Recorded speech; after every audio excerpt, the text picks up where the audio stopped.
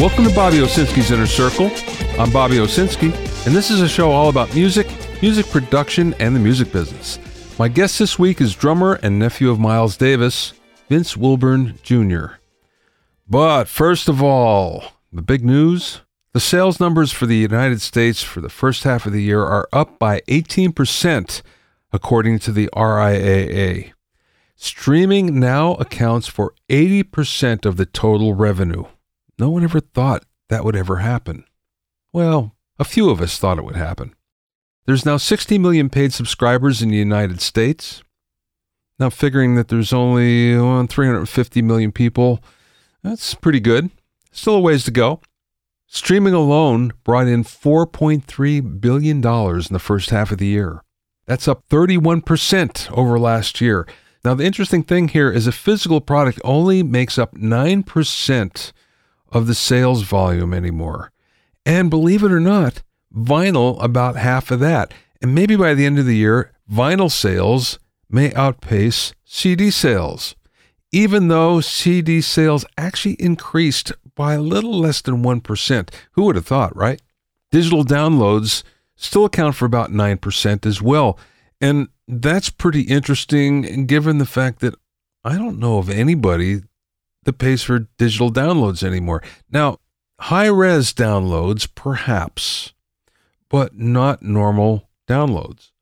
So the music industry made about $5.4 billion in the first half of the year, which means it's on course to do more than 10 and almost 11 billion, which, boy, it hasn't done that in a really long time. Now, again, this is all in the United States. Another interesting fact is that music contributes $143 billion to the general American economy every year. Now, this includes everything that has to do with music, musical instruments, touring, sales, publishing, you name it. If there's music involved, it's in that figure. But that being said, it's an enormous amount. So we should all be happy that music does play a major part in the average American's life. And it looks like it will continue to do so for a while, and they are paying for it as well.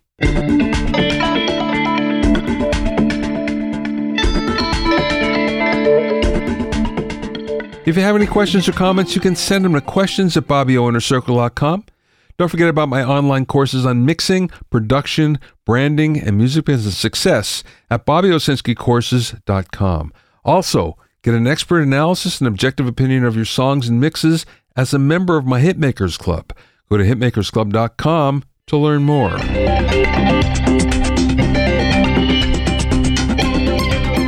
Now, it's the 40th anniversary of the Sony Walkman.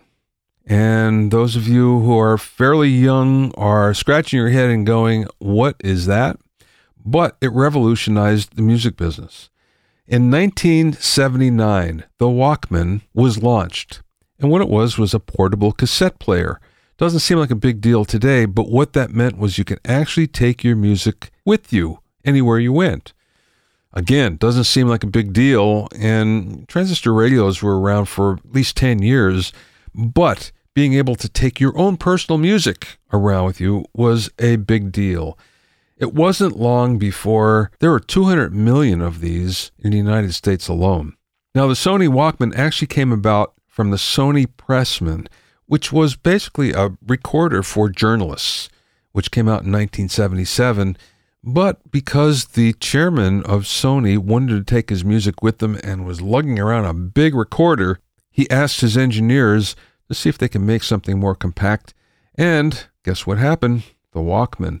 When it came out in 1979, it cost $150, which is the equivalent of about $518 today. It wasn't long before cassettes outsold vinyl, believe it or not, in 1983. Now, to celebrate the 40th anniversary, Sony has come out with the digital Walkman, but it's actually pretty interesting. First of all, it's high-res. So it will play DSD files, high-res files, natively. There's a touch screen to it. It's USB-C, Android, and Wi-Fi. And guess what? It has a special cover that looks like a cassette. And then when you open it up, the touchscreen looks like a cassette that's actually playing as music plays. So that's kind of cute. This is going to be available in November for a price of about $750. That's a retail price, so I expect it to be less than that. Nonetheless, the Sony Walkman lives in digital high-res form. My guest today is drummer and producer Vince Wilburn Jr., who has both toured and recorded with his uncle Miles Davis on many legendary recordings from 1984 through 1987. He is also a producer on the Grammy-winning Miles Ahead soundtrack and is co-executor of Miles Davis Properties. Vince has played with a wide variety of bands, including AL7, The Dells, and Cameo, among many others.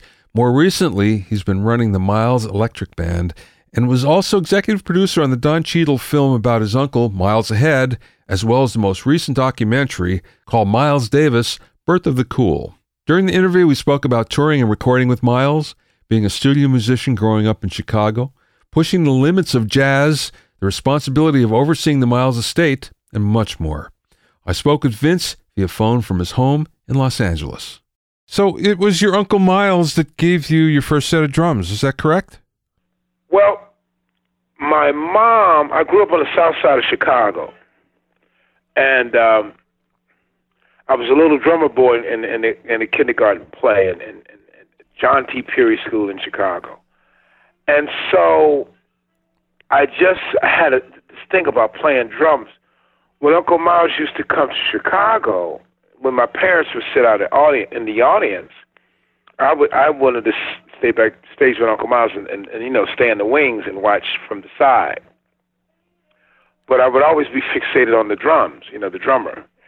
And back then, you'd have 3 or 4 acts on one show. So I was just always like watching the limbs of the drummers, and that's what I wanted to do. I wanted to do that, I wanted to play that instrument. And Tony Williams told trumpeter Wallace Roney years later that when he met me, he knew I was going to be a drummer. He knew that's what I wanted to do. So my parents, they talked to Uncle Miles about it, and Uncle Miles told my mom to buy me an expensive kit, and if I showed interest and that I stuck with it, then he'd get me the professional kit, and that's what happened. Ah, got it. Okay, so you get your first kit, and obviously you're gifted. So what happens then? So I get it. My parents buy me a kit from a Monroe Catalog place, like Sears and Roebuck, but it's Monroe Catalog in Chicago. It was a Norma kit, Norma. I go through this kit. Then my dad, Ludwig Drums, they were in Chicago on North Damon. So my dad bought me a Ludwig kit. Wow. A Vistalite kit, the clear kit. Yeah. And I loved it, and I wanted a Sonar kit like Jack DeJohnette, so I sold it to the guy down the street. And then Uncle Miles said he had just signed with Yamaha, which they furnished him with Yamaha amps, guitar amps, bass amps, organ keyboards, and drum kits. So they gave one to Al Foster, the drummer at the time, and they gave one to Uncle Miles, and Uncle Miles gave me his kit. So that's when I really started playing Yamaha drums. And at this time, I had bands, all through grammar school, high school, and Uncle Miles used to call him and have my mom put the phone down. And we could rehearse as long as our grades were. We could rehearse 5 days a week, play on the weekends.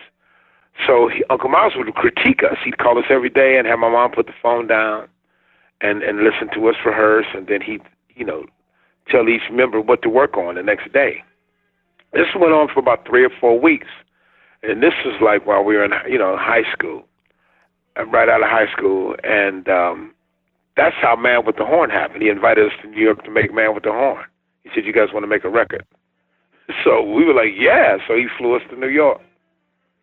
Where did you record at? Was that at CBS Studios? The famous 30th Street Studios in New York. Wow. The original Columbia Studios. Yeah, boy. With Tio Macero producing and Stan Tonko, the engineer. That must have been an experience. Boy. Man, first of all, we were excited about being in New York, so we ordered a bunch of room service. And we stayed at the Sheridan Center. And Dr. George Butler was the executive producer. He was head of the jazz department. And I'll never forget it because we were inviting our boys from, that from Chicago that lived in New York to have, come on over, man, have some lunch on us. And so Dr. George was getting the bills, receiving all these outrageous room service bills. So he's like, man, you guys got to be cool, But we were so excited to be in New York, and we were rehearsing in Uncle Miles' brownstone on West 77th Street, and they had all this gear from SIR come in. And then we recorded in New York at 30th Street. Man, it was amazing. Gil Evans would be there. He'd come out and hang out at the studio, and we were working with T.O. and it was beautiful time. We did a Downbeat interview with Howard Mandel. Made the cover of Downbeat. So it's pretty incredible. How long did it take you to make the record?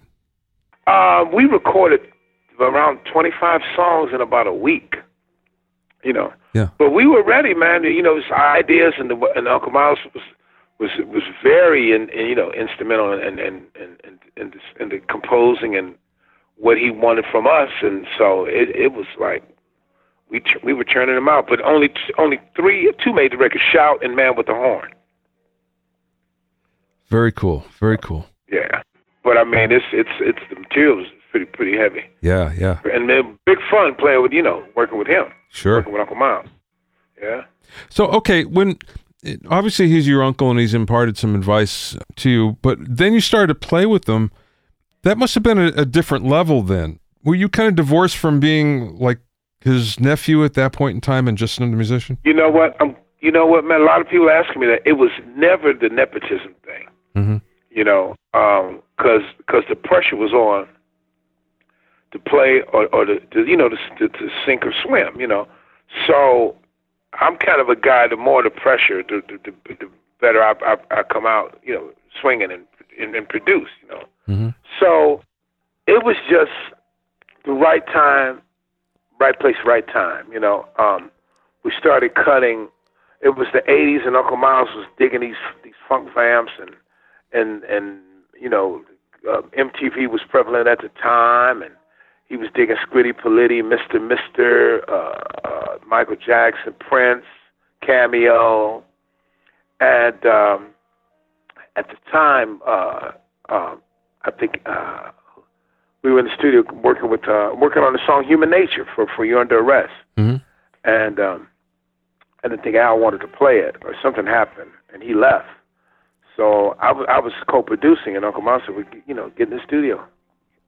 We got to record this track. So they moved Al's drums out, and the drummer, Buddy Williams, New York drummer, had some Camcos. We were at the record plant. I think it was the record plant, and we called Buddy to see if we could borrow his drums. Rent his drums out. They bring the drums in, mic them up, and that's me counting off "You're Under Arrest." Wow. So it would happen like that, Yeah. The spontaneity. But I was under Al's wing, man. Al was, he's like a teacher to me still. All of Uncle Miles' drummers, Jack, Tony, Al, Jimmy Cobb, everybody, man. I those are my heroes, and they're like family members to me. You went to American University, right? I went to American Conservatory of Music, and all my buddies went to Berkeley, but I didn't want to. I wanted to stay in Chicago, so I didn't go too far. Okay, so that was after you went to New York to cut with Miles? No, New York was after that. Oh, I see. Okay. We all just wanted to play, because we wanted to play. I thought I wanted to teach, but then I got bitten by the performance bug. So yeah, I was like, because my mom was a teacher.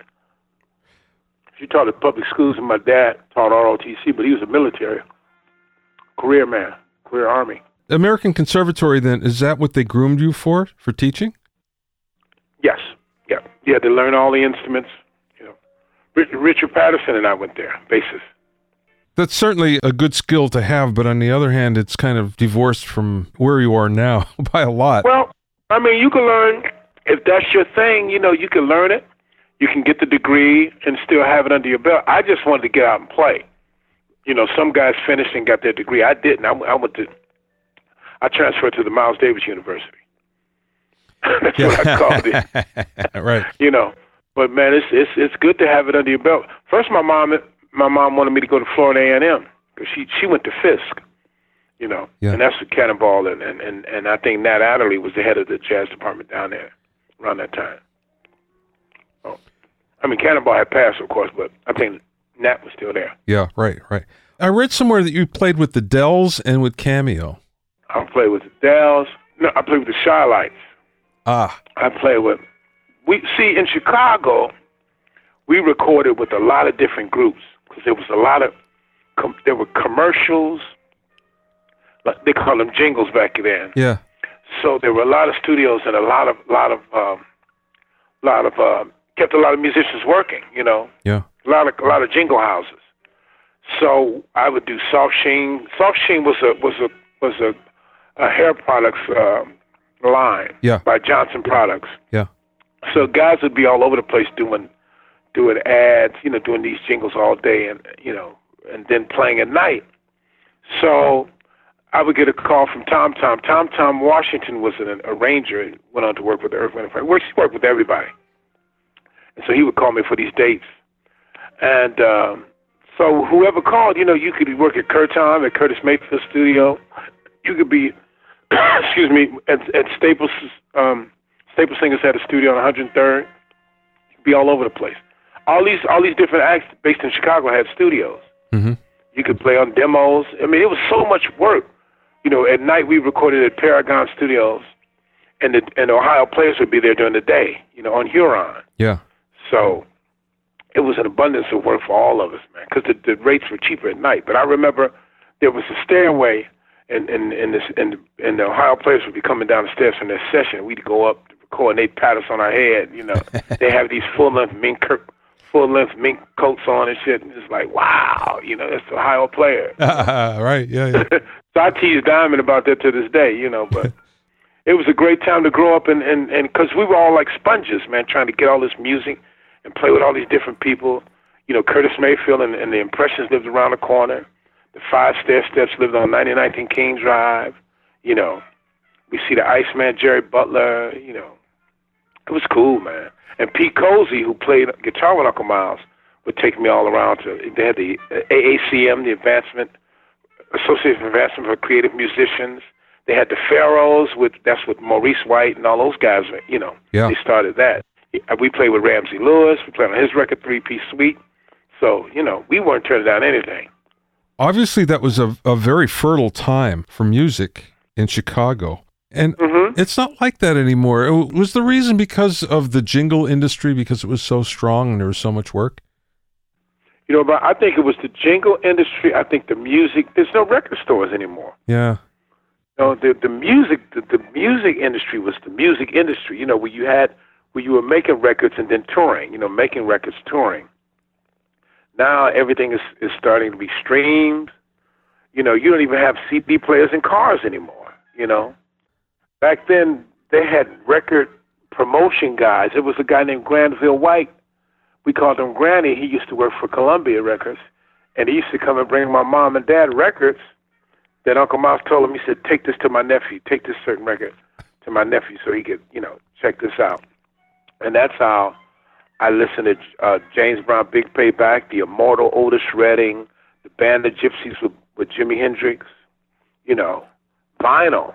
You know, yeah. And then my boys and I, we would go to put our money together and go down to Rose Records, go to record stores and purchase records, come back and listen to the entire record and dissect it and then loan it out to the next guy, and then he'd take it for a week. You know what I mean? Because we all couldn't afford a bunch of records. And it was fun, you know? It was exploring music and not just, there's nothing wrong with just downloading a single, but we would get into the entire records, you know?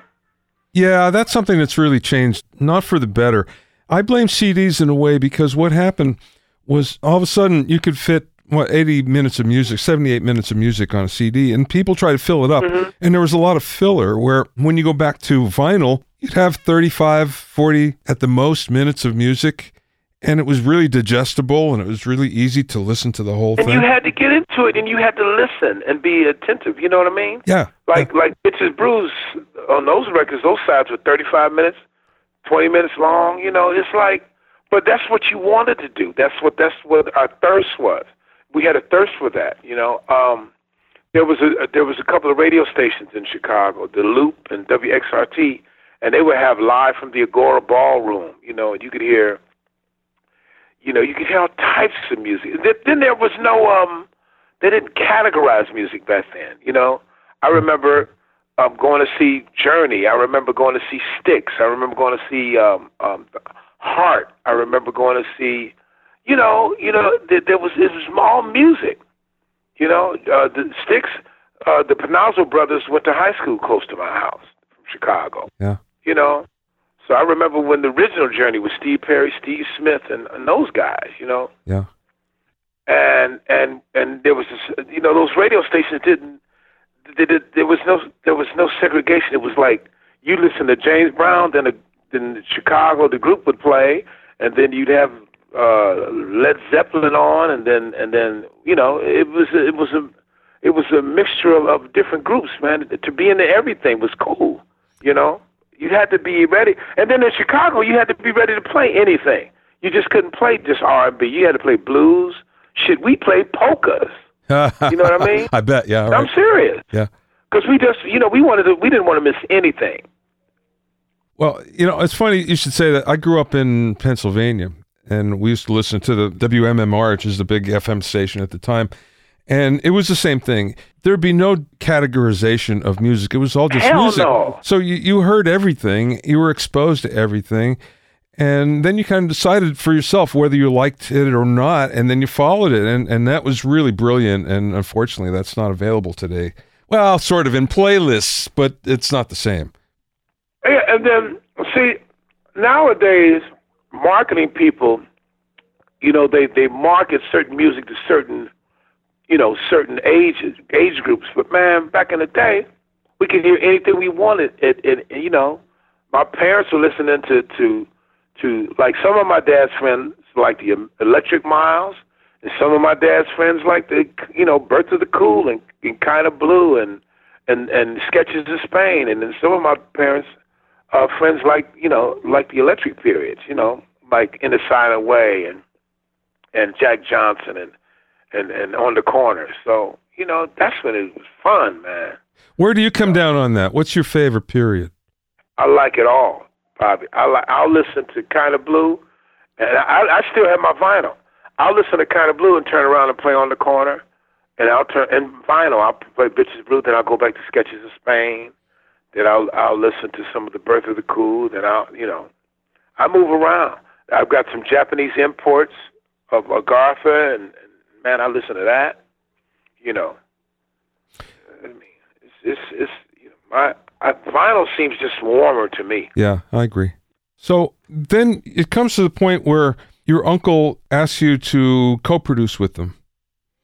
Mm-hmm. So what was that like? Because now you're in a different position with them. Now you're in a position where your opinion matters more than it did before. Well, co-production with Uncle Miles is like just another set of ears, Okay. On eyes. But he made the final decision. Whenever you see a Miles Davis record, it always says musical direction by Miles Davis, under the direction of music by Miles Davis. It's because at the end of the day, Robert Irving and I, or whoever was the co-producers, we would take the dailies over to his house after, he would leave early, and then he would listen to them, and then the next day he'd come in and change things, So we were just like another set of ears and eyes, that's all. But he trusted us. That's an honor. Yeah. I'm not taking it lightly. That's right. I mean, for anyone to be in that position, I think it's an honor, because for another musician to trust you enough to want your opinion is one thing, but when you have, a legend like that, that's on another level completely. Mm-hmm. You're closely tied with Miles' legacy. Has that gotten in the way of your career? No, because luckily I have time to produce certain artists that I like. I had a production company called Neff Drum Productions, and under the banner I had artist Niles Rivers, I had guitarist Phil Upchurch, I had a Persian violinist named Surin Surin. Mm-hmm. So it's just financially, I put up my own money and I took a bath on it. I took a hit, but I had fun doing it. So to answer your question, no, because I have projects outside of the estate. I have this. I just finished this record called the Chi-Town Social Club with Daryl Jones, Nicholas Tremulous, Sean Christopher, and myself. And that's fun. And then I have the Miles Electric Band. It consists of guys that play with Miles, but we just recorded a bunch of music with Lenny White and I producing together in New Jersey. That what we're trying to do is in the love of spirit of Miles, but just a take, different take on new compositions. So, then I just did a Bernard Fowler's record, who's out with the Rolling Stones, a vocalist. Yeah. And he took all of the Stones lyrics and did spoken word on it. And I played drums on that. Yeah. So I'm into anything and everything. Let's talk about this. So you're used to playing or producing excellent musicians and old school musicians who like to be all in the room with everybody else in the band as you're recording. That being said, the way things are these days, there's a lot of playing in isolation where you're layering and not necessarily playing to other people, you're playing to their tracks. Have you done much of that? Yes, I've done things where tracks were sent to me and I overdub. Mm-hmm. Part of this new session, rubber band session, that's going to be out September 6th for Rhino. I did some overdubs at the Village here in LA. So, it can come either way. We'll record together. I have a studio, so we record together, or I can. It's the sign of the times, Bobby. You got to be. A lot of cats do they do recordings at home and send you the files, and you overdub. I have a lot of musician friends that do that. Yeah. Yeah. Especially all over the world, because it cuts back on. You don't have the big budgets you used to have back in the day. Yeah. So you gotta do it, cost efficient. Sure. That's why a lot of cats have set up their own studios. Okay, I read somewhere where it said that you wanted to push the limits of jazz, change the course of jazz. What do you mean by that? Well, I don't know. I can't remember what interview that was where we got it from, but it's just that Uncle Miles taught me not to be complacent. To change and the music should have an evolution, and mm-hmm. never look back. So I guess that's what I meant, just to step outside. Like Wayne Shorter said, music without a net, Mm-hmm. So just to take a chance and see how far we can go, with the music, like Thundercat and Kamasi Washington, and all those cats are doing it now, know? Yeah. But just, we respect, you got to respect the jazz Bible, you know what I mean? Mm-hmm. But just take it to other places. Yeah, I always felt when you can incorporate other parts of music, other types of music into whatever you're doing, whatever your preferred genre is, then it grows, it just gets better. And the people that are so traditionalist, that kind of want to stay in the way it's always been, those are the ones that get stagnant. Yeah, hell yeah, man. That's what this critic once told Uncle Miles. He said, Uncle Miles, he said, Miles, I don't know where you're going with this new electric music, and Uncle Miles looked at the writer and said, well, what am I supposed to do? Wait. Yeah. And that kind of said it all. What am I supposed to do? Wait. Wait for you. So you got to push the envelope, man. I'm the most nostalgic cat you ever want to meet, but I love new shit. I love to see what's on. Can't wait to wake up to tomorrow. Yeah. See what's in store. It's exciting. Okay, so now, Vince, you're in charge of the Miles Davis properties, and that must take up a lot of your time because there's so many albums that your uncle did. There's always a lot of interest in what he's done. So that must take up a lot of your time going forward. Are there any new projects that maybe, no one knows about that are in the works? Well, Miles Davis properties consist of Aaron Davis, Miles' youngest son, Miles' daughter, Cheryl Davis, and myself. And so we have a slew of lawyers and accountants and we have a great publisher, Cobalt Music. So if we get anything, like we get hit with tons of licensing, people who want to use Uncle Miles music. So we just deal with it systematically. It comes through the channels, and Aaron and Cheryl and I vote on it and say yes or no. So I hope that answers your question. Now, in terms of the music, what we try to do, we sit down, we have meetings, and we work with the labels to try to see what's the best way to market what the next project will be. So for your fans or our listeners, or this is like a process. It's not like we just sit up and say, oh, let's put this out. It's thought of down to the album cover, to the photos of the album cover, to what music, which songs in that period. So it's a process, but the way we have it's a group of us along with the label. It's a team. Mm-hmm. It's a team effort. So it's not like it's like painstaking. Plus, we love the music. You got to love music, and to go into the vaults and hear this unreleased music it's like Christmas every day. Is there a lot of it? Oh, tons of it.